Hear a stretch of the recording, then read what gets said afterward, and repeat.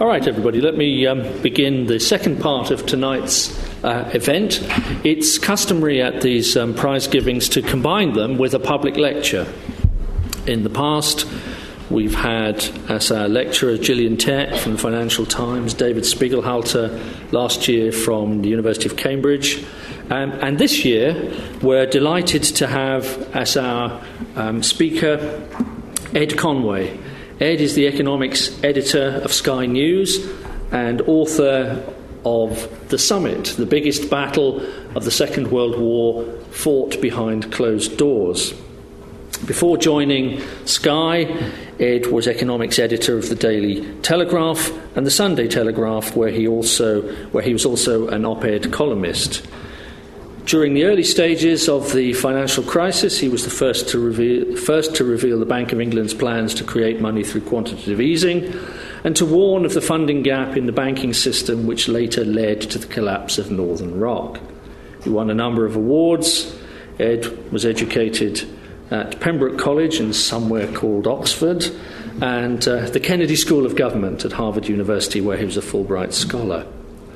Ed is going to talk tonight about his new book, The Summit, the biggest battle of the Second World War fought behind closed doors, which will be available after the lecture for purchase and signing if you wish.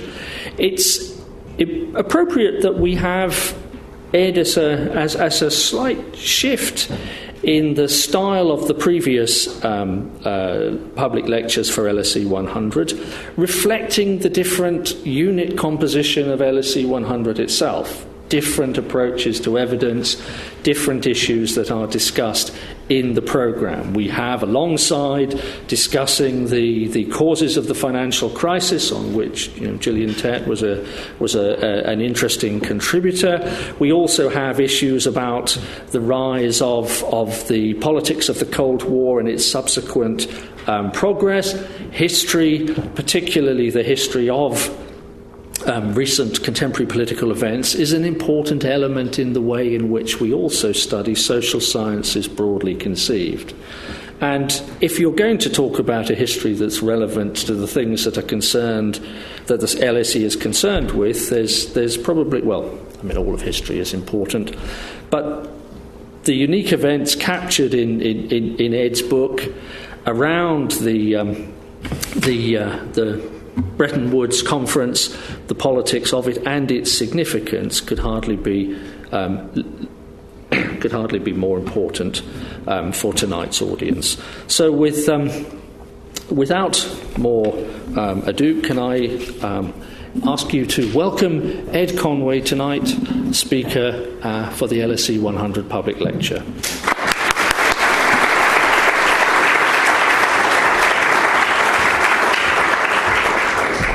Thank you very much. I'm incredibly flattered to be here tonight, and thank you for having me. Congratulations to all who have won awards. What a remarkable achievement, particularly given how interesting this course is and how it straddles so many different boundaries and goes throughout the whole of the year. So congratulations. I've obviously, the first thing you do when you get asked to give a lecture is you look at who else has given speeches and work out just how intimidating it's going to be. And this one kind of went off the kind of Richter scale of intimidation when I saw who had spoken here. And now I, a mere hack, am here. Not even an FT hack, a Sky News hack is here. So I feel rather proud about that. And an Oxford graduate. Yeah. All of these things that are totally unacceptable somehow have happened. So I'm very pleased about that. I'm also kind of very pleased to be talking, particularly given this is the LSE, because I spent many hours, I think like many of you, spent many hours in the library here at the LSE when I was working on this book. It was one of the few libraries I could find that would remain open late into the night in London. Very difficult to find a place to work sometimes, I found. And I could never quite master the spiral staircase that seems to you get kind of incredibly exhausted when you're trying to do those long steps up it. So I have gone through those things as well and suffered. And it's quite significant, I think, the subject I'm talking about today, because of Lionel Robbins, who was one of the key figures at Bretton Woods and, of course, was one of the key figures from this esteemed establishment. In fact, his archives provided some of the most interesting material that I used throughout this book. And finally, I suppose, in terms of the other reasons I'm excited, the LSE 100 course, I think is a fantastic course, a fantastic initiative. I mean, if there is one thing the financial crisis taught us, it's that however brilliant you might be at one particular kind of granular part of the corpus, at certain points you do need to take a step back and look at the bigger picture. And really, if there's one person who certainly knew that more than many other people in the past century, it was John Maynard Keynes. Now, I know he's kind of an enemy of this establishment as well. We've made peace with him.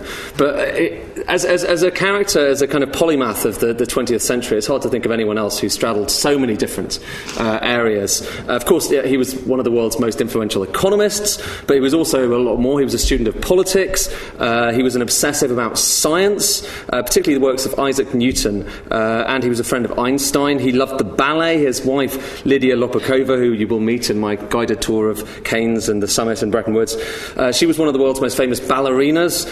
He was a part of the Bloomsbury set. He was friends with Virginia Woolf and E.M. Forster. He was an active financial investor and a journalist, and all of these things in one, as well as being perhaps the most brilliant mind of his generation, and he's helped set up the Arts Council and, for that matter, the Royal Opera House.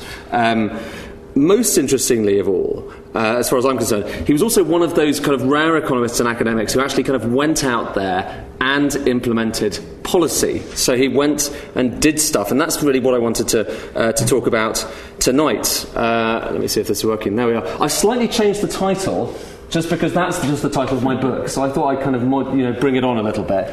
And I've literally just come from reporting today about markets kind of crashing, people concerned about what's going on in the global economy, and so I've tried to add on a little bit of contemporary relevance as well.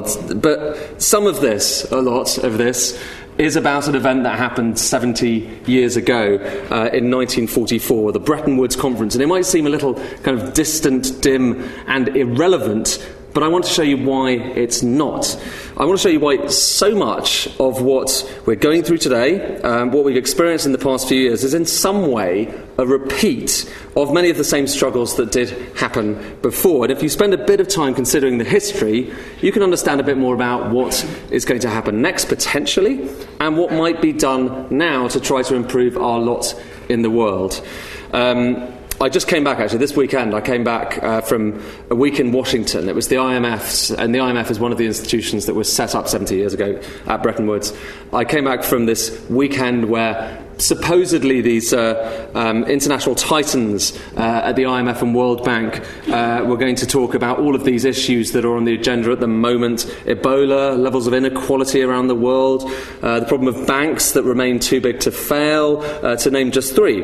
But overshadowing all of it was this bigger worry, and the worry was, and it's the worry that's kind of weighing on markets at the moment, is that Europe is heading back towards an economic crisis, that it's not the kind of existential crisis we saw over the course of the last kind of 3 or 4 years, but this is something where people are worried not about countries leaving the euro, but just a chronic growth issue, whereby parts of the continent are kind of remaining in recession. Even apparently strong countries like Germany, they are feeling the pinch. They may be on the brink of recession, and that has knock-on effects. The IMF think that there's a 40% chance of a recession in the eurozone, and that in turn could cause a global economic slowdown. After all, in simple dollar GDP terms, the European Union is still just about the biggest economy in the world. That's in dollar terms, not PPP terms. A lot of focus on whether China is going to make that kind of transition to being the biggest economy at the moment. But Europe is still relatively important, lest we forget, and these are big concerns for everyone. So as I sat there in Washington kind of hoping that there might be some degree of clarity over what could be done next, well, that some of these institutions could actually decide what they were going to do, how are we going to arrest the possible decline of Europe back into recession. These people were just talking to each other, making speeches, not really listening to each other, berating each other for the most part. And it very quickly became clear that no one really had an idea of what to do next. slightly disturbing. And if anyone did, it's almost certain that they wouldn't actually be listened to. And the problem is that, put quite bluntly, the international decision-making system isn't working properly. Now, that would be quite depressing were it not for the fact that we know it could be working better, and this lecture is about one moment in history where it did seem to work pretty well, and that's Bretton Woods, the summit. And I personally came to this subject a few years ago, and it was kind of in the teeth of the crisis. Obviously, as a journalist reporting on this kind of stuff day by day, markets collapsing, the euro in crisis, a lot of people concerned that we're facing another kind of Great Depression. And I started thinking about why was the international monetary system, just the set of rules that decide how different countries and their currencies and their capital markets fit together, why was this not really working properly? And it struck me that a lot of the kind of economic and financial forces that led to the nightmare of the past few years was in some way began at a particular point in time. I'm starting with the kind of graphs because I figured this is the LSE, so you start with graphs. But there are pictures to come, so fear not. This is a chart just showing the size of the banking sector in the UK, bank assets as a percentage of GDP, and you can see 1880 it starts at, and it basically is the same story all the way through till about 1970, and then look at what happened next. A lot of that will be RBS, or was RBS. You can see it, but just note the date. Just take note of those days. It's about the kind of late 60s, the early 70s. I'm going to show you the equivalent in the US. In the US, you can see actually there was far more of a kind of increase in terms of the size of balance sheets just before 1929, the crash, but then came down and then gradually kind of became higher. It's not quite as accentuated as it looks in the UK, but nonetheless there's an increase that certainly accelerates after you get past about 1970 there as well. Same story when it comes to banks' return on equity, so kind of a measure of profitability. 1921 to 1971, you've got about 7% return on equity. 71 to 2006, suddenly these banks are making 20.4% in terms of their return on equity. So banks are becoming a lot more profitable when compared with their equity.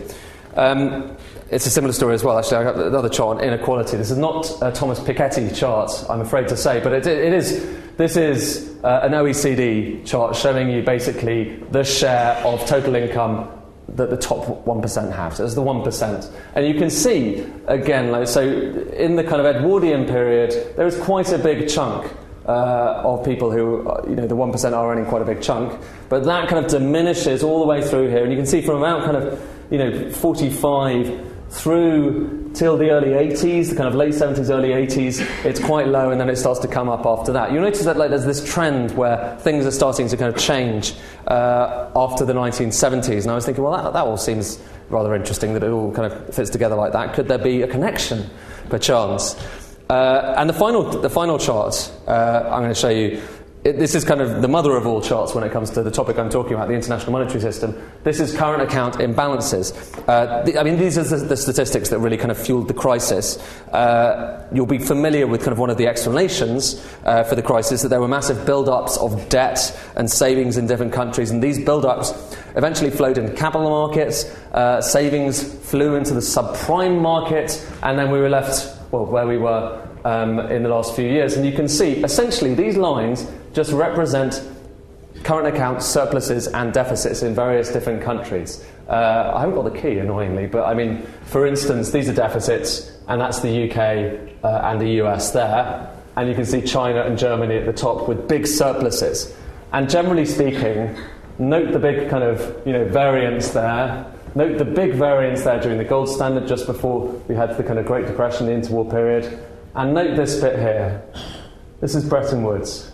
And so what you have here is essentially, in kind of one chart, the story of different international monetary systems over the course of the last century and a bit. The gold standard, the agreement whereby people were going to kind of tie their currencies together and tie them to gold. The interwar period, where things were essentially falling apart. We don't have that much data on that, as you can see.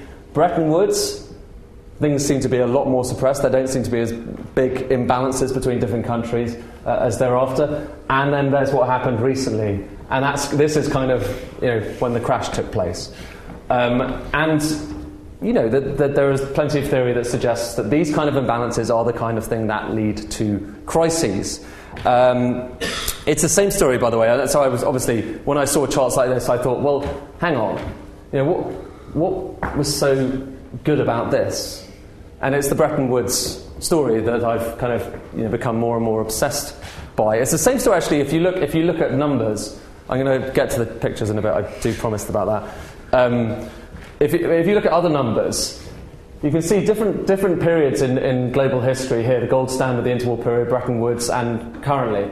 And just look at the kind of growth. Growth was stronger during the Bretton Woods period than any of these other individual periods. That's just world GDP average growth. Inflation a bit higher, but again lower than it was in the post-Bretton Woods period. Certainly it was very low around the gold standard because everything was tied to gold, and therefore you didn't have much in the way of inflation. In fact, you had a lot of deflation in some countries, which was part of the problem. We won't get into that. But then, national downturns. Number of national downturns, so recessions in these different periods of time. Again, the gold standard, the interwar period, the Bretton Woods, and currently. Just look at Bretton Woods again. Fewer national downturns than in any of these other periods, so fewer in the way of recessions. And banking crises. Again, I think this is kind of quite a significant thing. A lot of the time when people look at international monetary systems and history, they tend to focus a bit more on the monetary side of it, the economics of it, rather than looking at the banking system, the financial side of it. But of course they are totally kind of intertwined. And again, it's just very striking here. Essentially you had next to no banking crises during Bretton Woods, whereas you had, well, a whole lot of them before and since. And note, actually, these numbers don't take into account anything post-2008. So you can assume that those numbers are going to look a lot worse for the more recent period if you add on 2008 as well. Do I have one more of these? Yes, I'm afraid I do, sorry. So this one just shows you kind of number of external defaults, so foreign defaults. Again, it's a similar story. Bretton Woods is pretty good on that front, but actually better than any of the other periods. Current account imbalances, well, you saw that chart. It basically shows the same thing. There weren't as many imbalances. So all of this kind of obviously got me thinking, well, what went on there? What actually happened there? And why was it, from these kind of metrics, quite so successful? What was it about this period that worked so well? Well, the short answer. Bretton Woods was a conference that was held in the summer of 1944. At this conference, the Allied countries agreed, amongst other things, that in future, rather than tying their currencies to gold, as they did under the gold standard, they were going to tie their currencies to the dollar. And the dollar was going to be tied in turn to gold. The idea was there was going to be more flexibility in the system. They were going to be allowed to control their own interest rates, but they'd have to impose controls on the amount of capital flowing in and out of their countries, so capital controls. And as you've seen from all of these tables, as economic systems go, it presided over this remarkable period of growth, financial stability for the world economy, and of course, this was also the moment, from a kind of geopolitical point of view, that the US currency officially became the centrepiece of the world's monetary system. So that kind of in a nutshell is what Bretton Woods was all about. But when I spent a bit of time kind of looking into things, there's a widely accepted version of the story, the conference stories, which you'll find in many textbooks, but it suffers from a number of misconceptions. And what I'm going to do is just take you through a few of those misconceptions and talk about the implications of those. So, first of all, a lot of people forget that this conference happened with the war very much still raging. I mean, D-Day was happening pretty much at the same time. In fact, when the British delegation went out to Bretton Woods, New Hampshire, they had their journey there delayed because they weren't allowed to set off because there was a travel ban in place because of D-Day. Keynes actually tried to get it overturned and I think succeeded in going out a little bit earlier. Obviously sent letters to the right people, which he always was very good at. The tide was going the Allies' way. The landings had been successful by the time the conference started, but it didn't feel totally inevitable that victory was going to be there anytime soon. Another reason for that is this is one of the V1 bomb attacks in London. The very week that some of the delegates set out from London to Bretton Woods being this area of New Hampshire, miles from anywhere in the US. The very week that they set out, it was the same week that these bombs first started falling on London. Many people described it as being like a second blitz. Why is the war important for this story? Well, For one thing, it meant even more repair work was left to be done on the international economic system. Currencies had to be re-established in occupied countries. It also meant that most people's attention, and by the way, that means, so there was a bit more of a clean slate here. There was scorched earth that could be built upon. It also meant that most people's attention was elsewhere. People were far more concerned about this than about a discussion about international monetary systems. Weirdly, who would have thought? It also meant that as a result, the economists could actually do a lot of their work underneath the radar and off the front pages. But most importantly of all, the war was a first-hand reminder of what happens when economic repair work goes wrong, or actually doesn't happen at all. So economists living in the 1940s at this stage, they knew this, they kind of felt this viscerally in their bones because they had lived through it. They had experienced the Depression in the 1930s. They'd lived through hyperinflation in the Weimar Republic. This is a kite made out of currency. Another illustration of what happened. The wheelbarrows of cash are the famous ones, but I quite like the kite as another illustration of that. More fun. The problem was, many of the people, they'd experienced this, the economists had kind of lived through this, and they blamed these problems on the lack of a proper settlement after the First World War.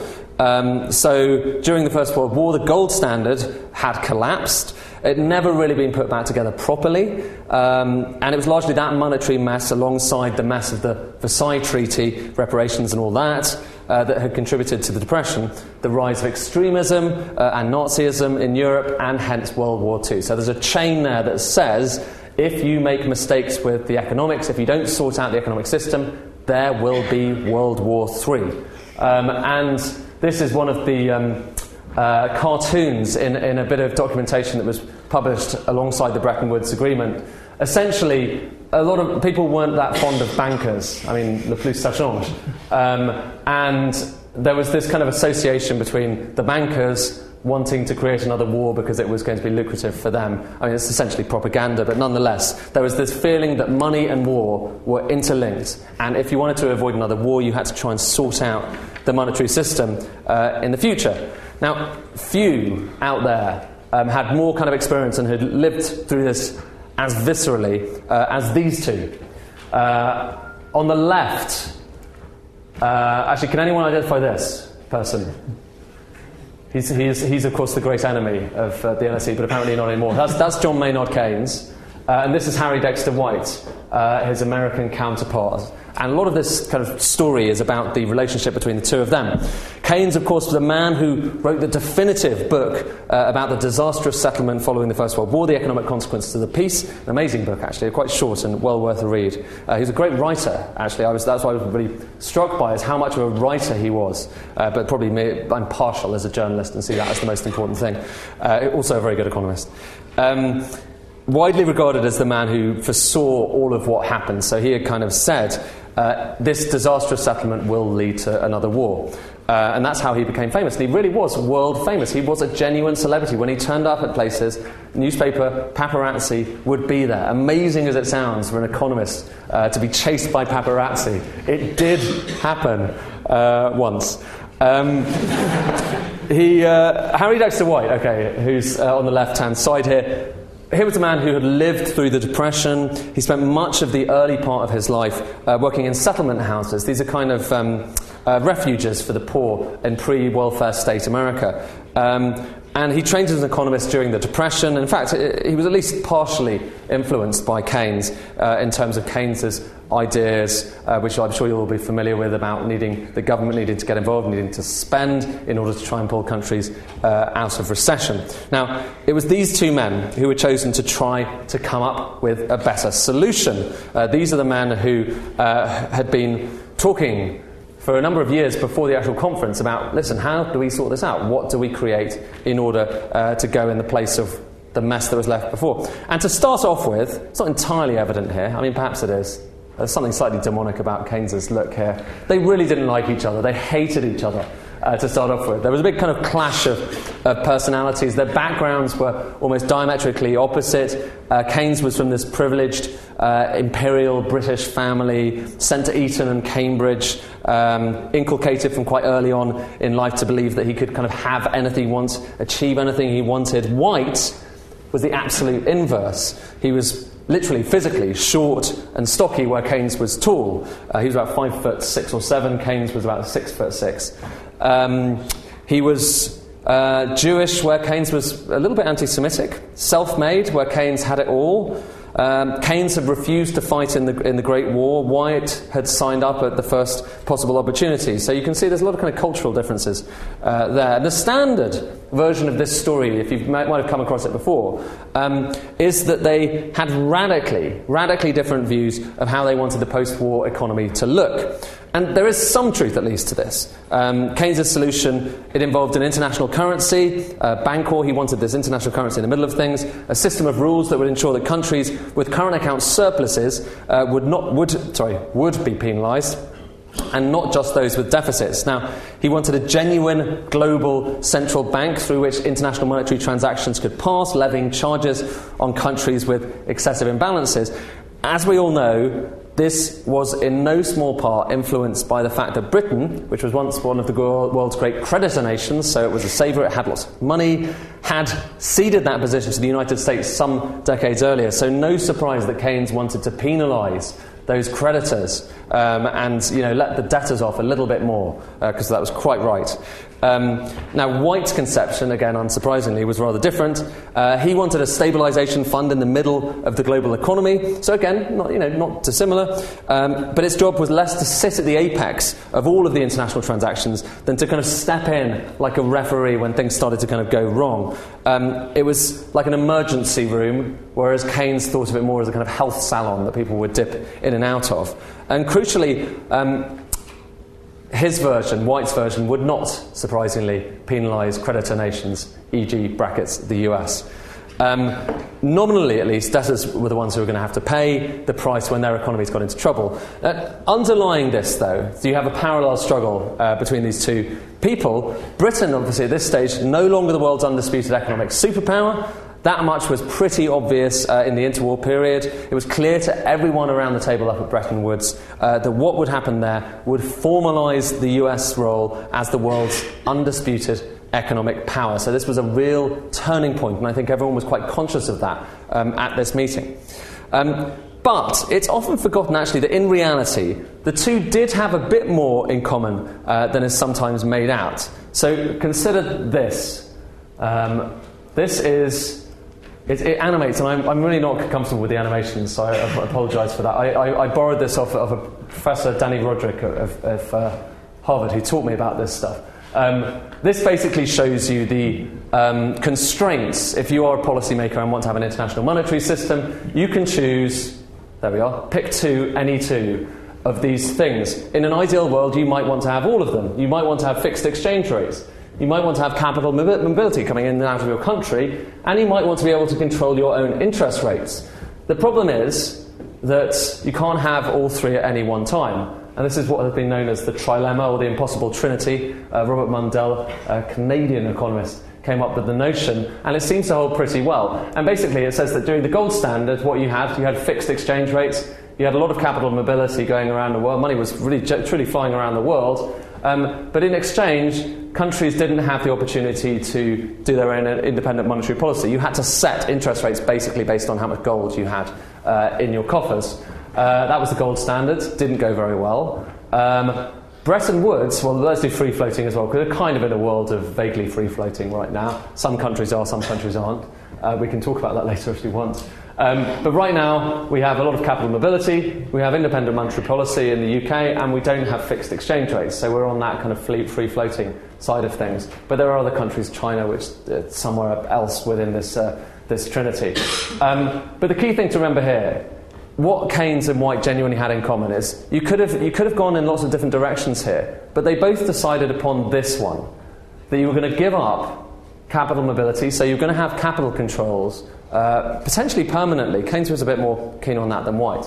But you'd have capital controls, so no capital mobility, but you'd have fixed exchange rates, which they were still very keen on, and independent monetary policy. And that was Bretton Woods. And in the middle of it, the whole system, you would have something, some kind of an institution that would actually administer it. And that, that is a lot to have in common. At this stage, it wasn't necessarily a given that everyone would have agreed on that.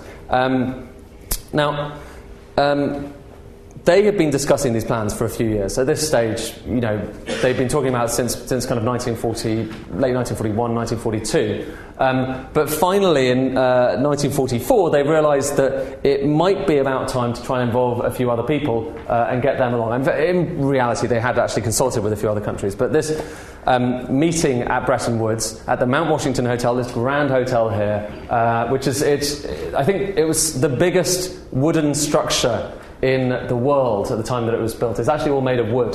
It's rather magnificent, actually. If you ever fancy going on holiday in New Hampshire, it is rather lovely, and it's still just about as grand as it was back then. It's had this sequence of disasters whereby it's almost gone bankrupt. In fact, it has gone bankrupt a few times since Bretton Woods, but they've just about managed to keep it going, and it's rather nice now. But this is the hotel where it all happened, where they needed if you think of White and Keynes, Britain and the United States, essentially at the middle of this, what they needed was that their plans to be endorsed by all 44 allied nations. And so they invited them here to this hotel, and the atmosphere was cacophonous, to say the least. There were so many different factions battling with each other throughout these kind of 18-hour-long days in this building in the middle of nowhere, that when one US newspaper editor was asked to describe it, he said, "It's a great spot for a murder."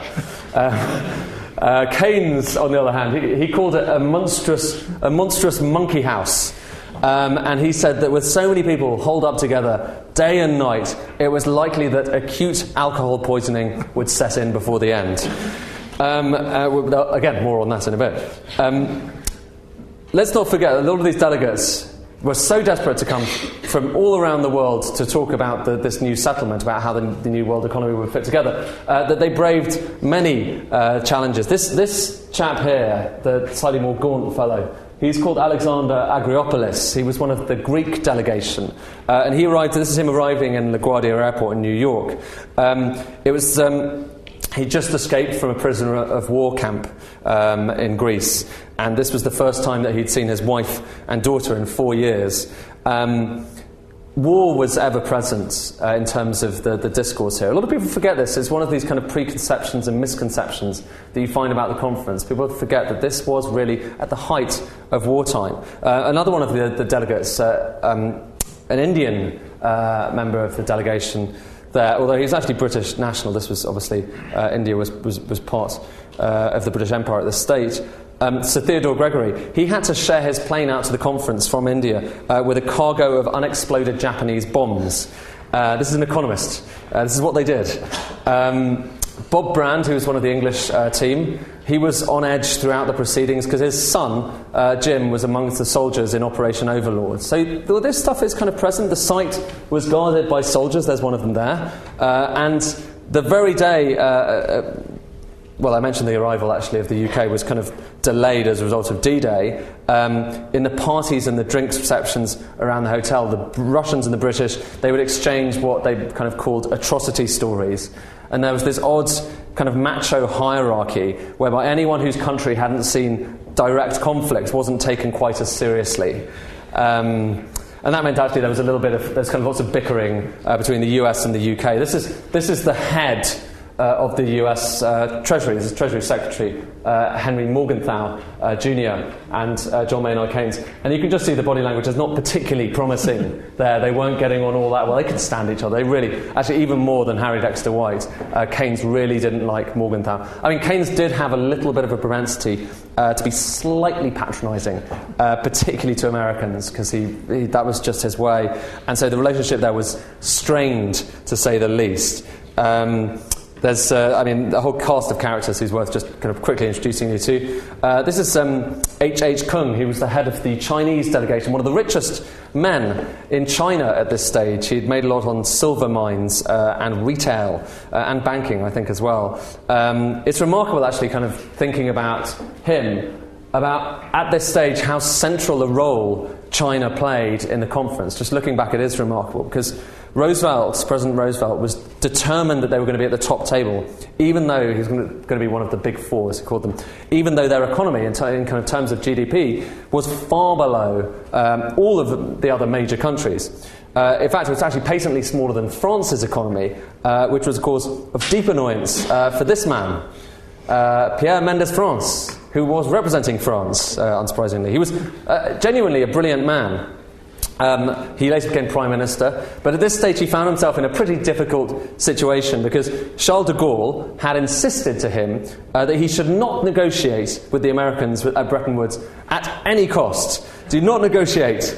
And so the country, and also on top of that, the country that his delegation was representing was still not recognised as a sovereign state. They were obviously kind of under occupation.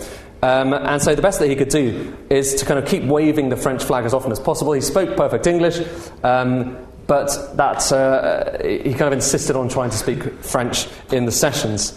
At one stage, actually, he attempted to get the entire Bretton Woods Articles of Agreement published in French as well as English on what he called sentimental grounds. And it's funny, actually, given how much the French have come to dominate International Monetary Fund. Obviously, there's a French managing director now. There have been many French managing directors before. They really did start at quite a low ebb, shall we say. On another occasion, actually, Mendès France became incredibly angry with one young American technician who'd drawn up the arrangement of the quotas. Those quotas were going to determine basically how much voting rights each country had. So everyone was very, very tense about how much they would have. And part of his problem was that other countries, like China, for instance, who we just saw, were going to have far bigger voting rights. And he looked at the numbers and thought, well, that doesn't seem to make sense. We are bigger than them, so why do we have smaller rights? So he kind of grabbed one of the technicians behind this in one of the corridors, started screaming at him in a kind of franglais mixture of English and French. And it kind of underlines one of the arguments, and they actually had to be pulled apart. It underlines one of the arguments here. The arguments made at the conference themselves were mainly over the question of how big quotas were going to be. So how much voting right do you have as a country at the IMF in the future? How much control are you going to have over the global economy, in other words? They weren't over the shape and structure of, is it going to be bad for debtors, is it going to be bad for creditors? It was about that kind of thing. It's ironic, given that today the IMF is right now trying to negotiate changes to its structure. Again, at the very core of it is the question of who is going to have how much quota rights, and they still can't get it through. They've been trying to get this through for the last few years, and they still are unable to do it. Let me whiz through a little bit. The corridors of power. This just shows you a few of the people. While everything was happening, a lot was actually discussed within the kind of corridors of the hotel, and also, perhaps most importantly, by the way, this is Fred Vinson, who is the Deputy Treasury Secretary on the left. This is Ned Brown, a kind of rather a big fellow, who was the only banker who was there at Bretton Woods. Roosevelt was desperate to ensure that the bankers basically wouldn't be able to control this thing because he was worried that they would try and destroy it. Now, a lot of the discussions happened in corridors. They happened, this is a late night kind of drafting session. The nights went on till extremely kind of early in the morning in order to get everything done. I love this photo just because this is Bretton Woods as it happened, essentially. But also remember, this is after having had dinner and probably a few brandies at the bar. They would go up to the kind of drafting rooms, and they would still leave. One of the late night committees was chaired by a Canadian called Louis Razminsky, very famous Canadian central banker actually. He was governor of the Bank of Canada afterwards, and he made sure, he was quite young at this stage, he made sure every evening to declare a 15-minute recess at 1:30 a.m. to, and I'm quoting here, enable the members of the drafting committee, including the chairman himself, to join the unofficial Commission 4 downstairs. They nicknamed the bar Commission 4. It's a long story, not particularly exciting. to join the unofficial Commission 4 downstairs in the Moon Room, which was the bar, and observe the titillating gyrations of Conchita, the Peruvian bombshell. Thus refreshed and reinvigorated, we were able to carry on with renewed vigour for another hour or more. That was how it happened at Bretton Woods. There was also behind the scenes, there were professional dancers who were brought there to kind of teach people how to dance. This is the Venezuelan delegate, very kindly helping repair the watch of the dance instructor. This is the chairman of the Federal Reserve, Mariner Eccles, one of the great heroes of the Depression, and also a fine golfer. He actually got the best score on the course that week. He was a Mormon. That was one of the interesting things. He had 2 wives, and I think something like 20 children. Keynes found him to be very dull in meetings, and he said at one stage, he said, "No wonder he's a Mormon. No single woman could stand him." That was how Keynes kind of ingratiated himself with the Americans. It didn't work all that well, unfortunately. Now, there were a couple of twists that were worth just mentioning. Keynes had real heart issues. This is Keynes and his wife, Lydia. He was basically banned from going downstairs to the bar, but he was the key, one of the influential figures, if not the most influential figure here. Halfway through, actually about 2/3 of the way through, he had a heart attack. He was carted off to his room. He was reported by Reuters as having died. So that it was on the front page of the newspapers in Europe. Funnily enough, on the same day as the von Stauffenberg Valkyrie assassination attempt on Hitler. So you had this odd day where both Hitler and Keynes were reported as having died, and they both had just about survived. In Keynes' case, he never really properly survived from his heart defects, but he kept going here. Another quick twist. So the one twist, Keynes' health. Another twist, the Americans and the Russians. Now, this person here you've seen before, that's Harry Dexter White, okay? And this is some of the American delegation. That's the Treasury Secretary. The Americans had a woman delegate here, Mabel Newcomer, she was called, and which was very unusual for this time. And it was something that Eleanor Roosevelt was very keen on ensuring would be the case. I want you to kind of look at this person here. That is someone, actually I've got the thing. That's someone called Nikolai Chechulin. That's Harry Dexter White there. It later transpired that Chechulin was an informant, an agent for the NKVD. That's the precursor to the KGB. So you had, at Bretton Woods, while this was all happening, you had a Soviet intelligence agent there at Bretton Woods. There was evidence of Harry Dexter White, the head of the American delegation, the man whose plan this was basically, passing information illicitly to Chechulin and to the Russians. The story, well, it's there in my book. You can make up your own mind about it, but a lot of people have looked at this and said, well, it was all part of a Russian conspiracy to try and destroy the world economy. That may very well be the case, although I don't really think it is. But there's a lot of intrigue over that issue in particular. Now, how am I doing for time? About another 10 minutes. 10 minutes, okay, all right. I'm going to skip through, I think. There's a little bit about how the dollar became the central part of the world economy, which I will skip through, but I can pass these slides on perhaps. Essentially, there were misconceptions about, oh, can I do it? I'll try and do it really quickly. If you think about the central point of Bretton Woods, it is that the dollar is going to become the linchpin of the global economic system. And so there have been lots of historians who've gone back and looked at Bretton Woods and thought, well, this was all part of a kind of conspiracy by the Americans to install themselves in there. It kind of makes sense, it goes with the narrative. And they looked at a few kind of different bits of evidence that seemed to suggest that was the case. First of all, the Americans, this is the sequence as the conventional wisdom goes. The Americans inserted this phrase, gold convertible currency, into the articles, basically saying that at the very centre of this system you want a gold convertible currency. But everyone was like, well, this is very, very vague. What does it actually mean, gold convertible currency? Then Harry Dexter White, number 2, said in one of his meetings that the morning of this critical moment that I'm going to tell you about, said, this is the moment where we either fish or cut bait on most of these things. So everyone thought, well, that means that he was planning something fishy. And then, at this very meeting, this same day, this phrase, gold convertible, is converted into gold and US dollars. Voila! The dollar is at the centre of the world's economic system. And then the changes were implemented in late-night drafting sessions. That's the conventional wisdom about this illicit plan by the Americans to install the dollar at the centre of the world economy. The reality, though, is if you kind of go back, if you go back and look at what actually happened, it is a little less clear that this American plan. For one thing, that phrase gold convertible had been in the draft articles for months. For another thing, that vagueness I was talking about, gold convertible, what does it mean? Well, that was actually, in some ways part of the American plan. Keynes hated this. He hated all of this legal jargon. He always used to kind of moan about, why are you putting all of this terrible jargon in there? He hated lawyers. He called the language Cherokee, and why not insult another kind of ethnic minority while he's at it?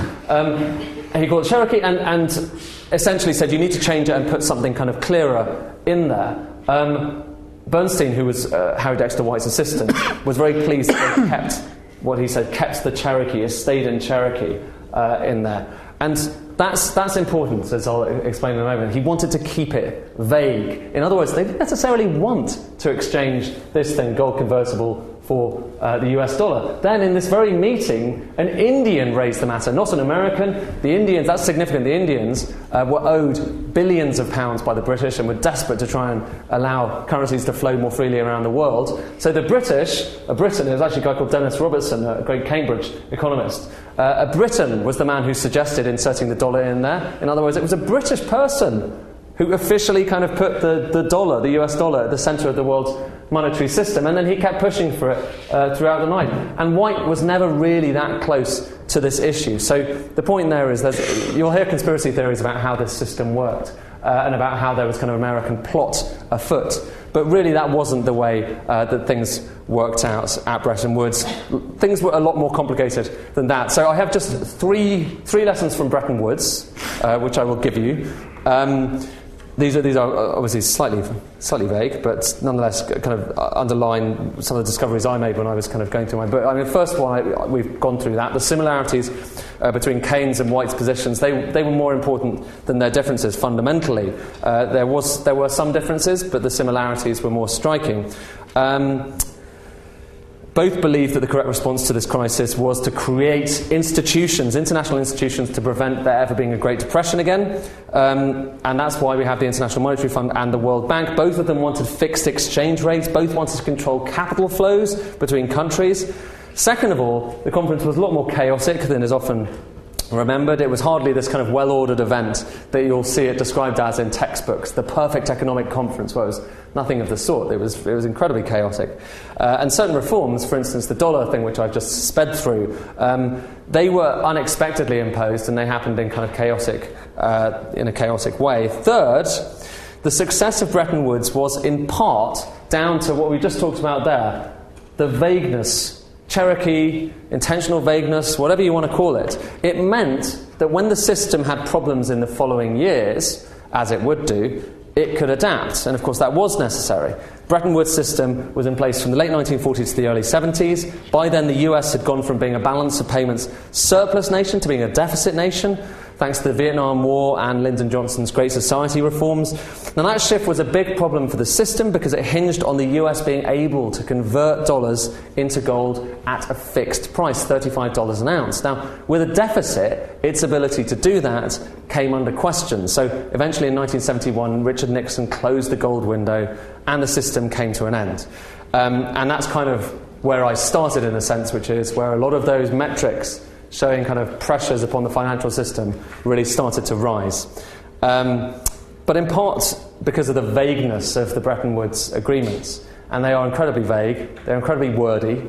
You can go in there and look through the agreements and you'll still find kind of fossilized remnants of some of the arguments that were had at the Mount Washington Hotel that are totally irrelevant to the modern economy. And yet we still have an IMF and a World Bank today, which is something that the Eurozone, I'm sure, are mightily relieved about. Do I have time finally for one more? Very quickly. Lessons from the recent financial crisis. Now, I appreciate this is a bit of a jump from past to present, but I'm going to end just quickly with a couple more lessons, three more lessons, with these recent years, which in some way are kind of inspired by Bretton Woods. Now, first, it's far easier, number one, it's far easier to take big decisions during a crisis. Now, back in the autumn of 2008, actually, I remember the IMF throwing away the normal kind of turgid communique that it issued at these events and just published a statement of a few paragraphs long, which just pledged we will stand behind our banking systems. G20 summit the following year did the same thing. In the teeth of a crisis, actually sometimes policy making is a lot easier than during kind of chronic weakness, and that's this second point. International institutions, the IMF included, and we had it this week, I kind of mentioned that at the start, tend to do less well in the face of chronic weakness, actually combating that. And finally, this point that I think does concern me is that we're living through a long-term secular decline of internationalism. For most of history, save for the 1930s, economic policy was carried out with an eye towards global conditions. During the gold standard, central bankers, they set monetary policy in order to maintain exchange rates at the same level. Domestic concerns were essentially suppressed, for better or for worse, often for worse. Similar story during Bretton Woods. Half an eye was kept on monetary policy. And since the 1970s, we've been living in a very different world. It's very different to any of those previous worlds. One where the priority has been domestic rather than international concerns. And that might be a cyclical shift, it might be a secular shift. But it concerns me, and it concerns me just because of this chart, which I'll finish with, which is the gloomy chart, sorry. But since early 1970s, this shows you essentially kind of financial cycles. The blue line is financial cycles. There's a Bank for International Settlements chart of a guy called Claudio Borio, wrote a paper recently. And essentially you can see they just get bigger and bigger until this is the financial crisis we've just lived through before. That was the crisis of the early 90s. The worry is, unless we do something to reform our monetary system, does that then turn into an even bigger kind of sine? Is it a sine curve? Sure. There we are. That's now I know. But it'll turn into an even bigger sine curve, and there you are facing the prospect of an even greater crisis in the future. So that's the whistle-stop tour of concerns about where we are now. And I think that's where I'll end. I'll end with that. That's the book, by the way. All good bookstores. Thank you very much, Ed. Thank you.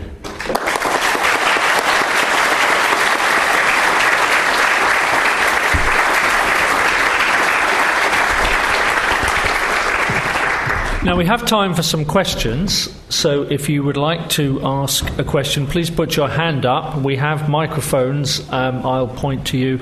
If you just want to briefly introduce yourself for the purposes of everybody else, we'll start with the gentleman there. Donald Davidson. I just want to what you referred to. The most extraordinary aspect is, of course, the fact that Harry Dexter White, as I understand, was along with, of course, Alger Hiss, who was at YELSA, again, basically was a Soviet agent. It's just one of the extraordinary, amazing things. I just wonder if you could expand on what I think is an incredible, amazing point. Yeah. Do you want me to answer that, or do you want to? Go ahead. I agree. It's an extraordinary story, and I zipped past it very quickly due to time concerns. But one could have a whole lecture about that. I think certainly there was evidence that Harry Dexter White had in some way been passing information to the Soviets. There's less evidence to suggest that necessarily had deleterious effects on the agreement, or indeed that affected the way that it eventually evolved. But what is interesting certainly is the involvement of the Soviets at this stage. This was a rare opportunity to see how, before the Cold War, and it's an interesting analogy actually, the moment really that the Cold War is commonly conceived to have begun, it's the kind of George Kennan sending his long telegram back to Washington from Moscow, was partly a response to the Soviets not signing up to Bretton Woods.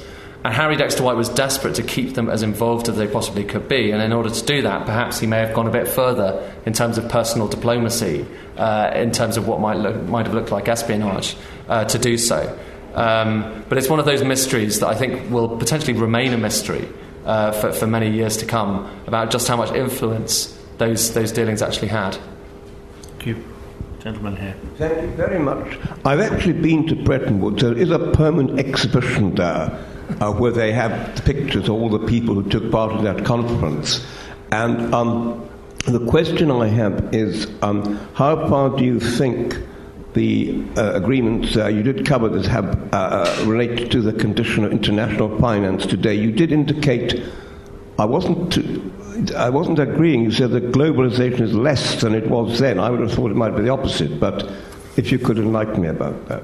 I mean, Keynes, when he wrote The Economic Consequences of Peace, described this glorious age that had come to an end in 1914 of globalization. It's remarkable just how much that sounds like the era that we're living through at the moment. You know, vast kind of movements of capital around the world, trade. You could sit. Essentially, he said you could lie in your bed and order anything you wanted from around the world. And this was 1914.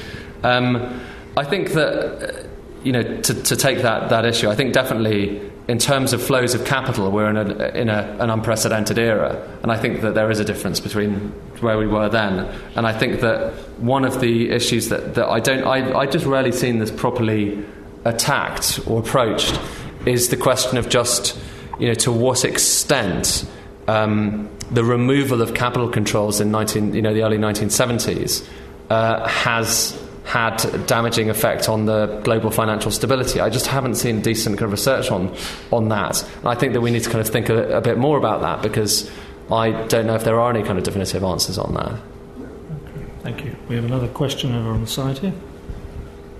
Yes, hello, my name is Frederick. I'm a postgraduate student here at the LSE. My question was, in the beginning of your lecture, you mentioned the kind of inefficient decision-making process we have internationally now, and I can only agree after having been in some of the rooms in the Council of the European Union in Brussels. But could you expand on, you said that it's easier in crises, and I mean that's, I guess, conventional wisdom, but you cannot induce crises just to get decisions made. No. So is there anything we can learn from the modalities of negotiations and decision-making at the Bretton Woods? Is it just a moon room and a Peruvian dancer that's needed for the system to become more efficient, or what were the particularities? They need a bigger bar at the Commission, the Justice Lipsus building in Brussels. Part of the reason that they were able to make this quite momentous change is because the world was at war and a lot of attention was elsewhere. Part of the reason, I think, was that it really was quite bilateral in the end. And you'll probably know this from your experience, but the more people you have in that room wanting to have a say, the more difficult it becomes to try and get anything done. I mean, we're seeing that at the moment. I think you see it in Europe since the expansion of the EU. You see it with the G7, which has become the G20, and now it's quite unwieldy and quite difficult to get decisions made. But back then in 1944, it was primarily, genuinely, US and UK with some bits on top from other countries. I think that was the dominant reason why they were able to do it. And even on that basis, it was basically the US. And it was the US with a few concessions to the UK, but actually not many, that meant that it could get involved. So it was that hegemonic thing. When you have a kind of, it's this theory of hegemonic stability, which I'm kind of quite drawn to, that says that when you have a global hegemon, then you might have a bit more stability because there is actually kind of leadership. And certainly in that case, I think the position of America had never been greater in comparison to all of the others. Thank you. The woman in the upper middle. Yeah, my name is Irmi Seidel. I'm normally located in Switzerland. So thank you for your interesting presentation. Two things. The first is, don't you think as well that the growth period which we had after the Second World War up to 70s is not, or might have more important reasons than Bretton Woods? I think of the recovery, cheap energy prices and things like this. Yeah, I think absolutely. I think to put it down just to the International Monetary System is obviously nonsense. I mean. Okay, and then I have a second point. Okay, please. Okay, the second is, you didn't, actually there was, I think already at that time, this economist called Robert Triffin. And he said that a system like that in Bretton Woods would not work because the United States would have to get highly indebted. So actually you presented Bretton Woods as a success story. But if Triffin is right, it cannot work like this. And he was right to the extent that the US, basically, there was a shortage of dollars throughout that kind of post-war period, essentially, and the US needed, in order to keep the system going, this is the kind of Triffin dilemma, it needed to pump out more dollars, in shorthand, essentially kind of build up its deficit, and the system essentially didn't find kind of stability in due course.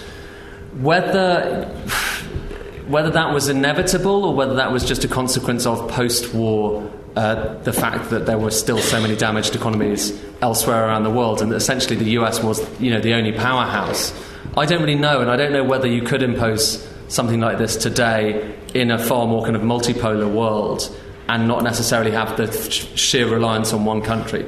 But it comes back to that question of why was the dollar in the very centre of this? Having the dollar in the very centre of it made that Triffin dilemma even more inevitable, that it could lead to a collapse. And so if you didn't have that, if you had some kind of an international currency, then that might have been one solution. Gentleman in the pink shirt. William Ralph. I'm an ex-nuclear engineer. I've spent a whole career in industry. But I am interested in economics to a degree, and certainly growth. Growth always interests me because I don't actually know really what it is. But my question generally is, do you think that there is a limit to growth? Oh, okay. Thank you. Well, I think we're pretty good at finding new things to spend money on, which is kind of, in essence, I mean, Keynes thought back in, I can't remember when he wrote Economic Possibilities for Our Grandchildren, but this was kind of in the 20s or the 30s. Yeah. I think the 30s, wasn't it? Yeah. So he said that, within 100 years, we'd all be earning so much that we'd only need to work something like kind of 15, 16 hours a week, because our incomes would be proportionally greater, but the quantity of things that we'd actually want to spend money on would kind of remain more or less the same. And instead, what's happened is, through various kind of, consumerism, whatever, marketing, whatever you want to call it, we've become pretty good at finding new products and services to spend money on. And so I suspect we will continue to find ways of generating what we call growth and generating extra income as well. Okay, question on the side. Hi, thank you for such a good talk. With the dollar becoming the central currency, does that not make democracy in other countries almost unachievable because of the stranglehold America can hold?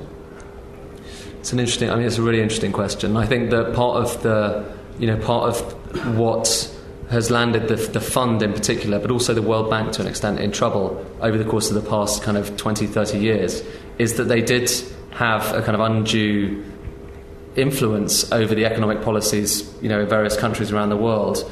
The Washington Consensus is what it's kind of commonly called. And during the Asian crisis, they, were widely seen to have imposed policies which weren't necessarily particularly healthy, or the opposite, really, for certain Asian countries. To the extent, really, that a lot of them have now decided that the last thing they want to do now is go back to the IMF, and are creating their own bank, the BRICS Bank, and also a kind of a system similar to the IMF. So the BRICS Bank's like the World Bank, and then they've got a reserve system as well.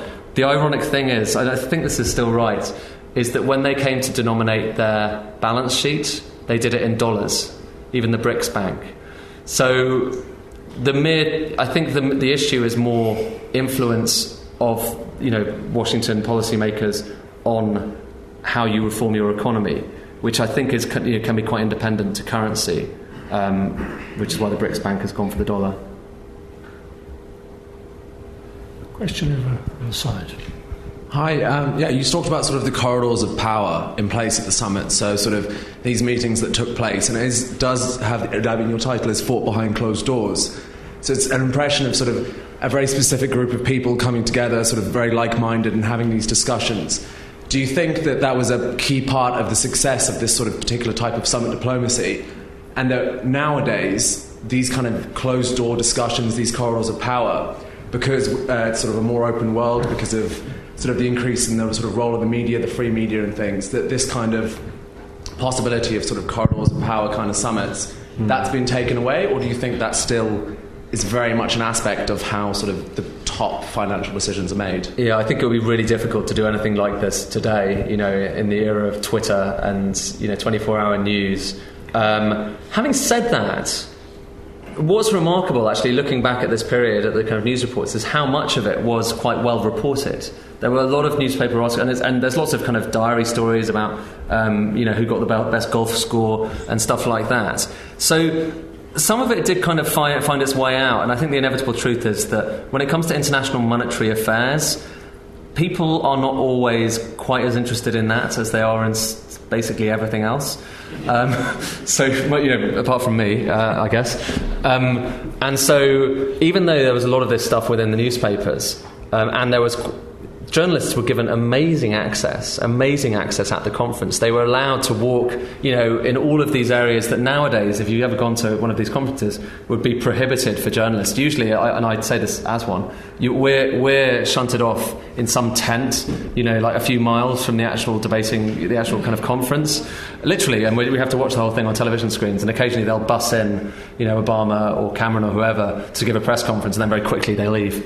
Whereas these people could, journalists at Bretton Woods could just walk amongst all of the delegates, could just chat to them all the time. And they had kind of unparalleled levels of access. So in some ways, there was more access. But I think there was also definitely a kind of like-mindedness that meant that unconventional views weren't necessarily heard quite as much as they might have otherwise been. Okay, and one last question. Or maybe two. Thank you very much again. Just referring to my earlier question, is that not a very good definition or a key indicator into whether a country is actually an empire rather than just an independent country? Which is what a definition? America, being the fact that it is so powerful with their money, the centralisation of the money, is that an indicator of an empire? You shouldn't go calling America an empire. It's not. They don't like that at all. I'm just inquiring. But no, I think it's a legitimate question. Certainly, the influence wielded by the US over the course of the last 50 years has been has been felt kind of quite widely, and I think a lot of people have that complaint that it has been done not directly, but through its influence at the International Monetary Fund, which it has a lot of influence at. It has the Deputy Managing Director permanently, which in turn then asks different countries around the world to impose certain policies, and the same with the World Bank as well. Okay, all right, one last question. I will allow this, because the young man in there. This had better be good now. The burden is on. No pressure. A lot of pressure. Thank you. It seems like quite rational, like in 1942, to have the dollar as the main currency for those kinds of policymakers. But, today we live in a far more multipolar world, and you read that countries like China and some Arab policymakers are trying to challenge the predominance of the dollar, denominating transactions like oil. And I was wondering, from your perspective, is it inevitable that the dollar will stop being this world-denominated currency, or will it keep going indefinitely, or what? That is a good question. How much time have we got? Not much. I mean, it's that is the $64 million renminbi euro question. Clearly, it can't remain the undisputed global currency forever. It just can't be the case. However, we've been talking and writing about the death of the dollar really for quite a long time, and it hasn't quite happened yet. And even the euro, which is now this other big international currency, still hasn't quite taken off for various reasons. Some of us, we're quite experienced with what's gone wrong there, but it hasn't quite taken off as well. The renminbi hasn't been fully liberalised yet, the Chinese currency, but definitely, I have no idea, and I think that's going to be the interesting story that we see over the course of the next kind of 50 years, is how do we deal with that, and how do we ensure that the world can actually remain stable while having so many different superpowers kind of vying for authority. That hasn't happened all that often in history, and it tends to be when the dominant superpower is challenged things don't go so well at that stage. That's when you start getting wars and things. So, touch wood, we don't see anything like that. But nonetheless, that's why we're at a very interesting point in history right now. Thank you. And thank you all for your questions. Can I ask you to join with me in thanking Ed for his lecture tonight?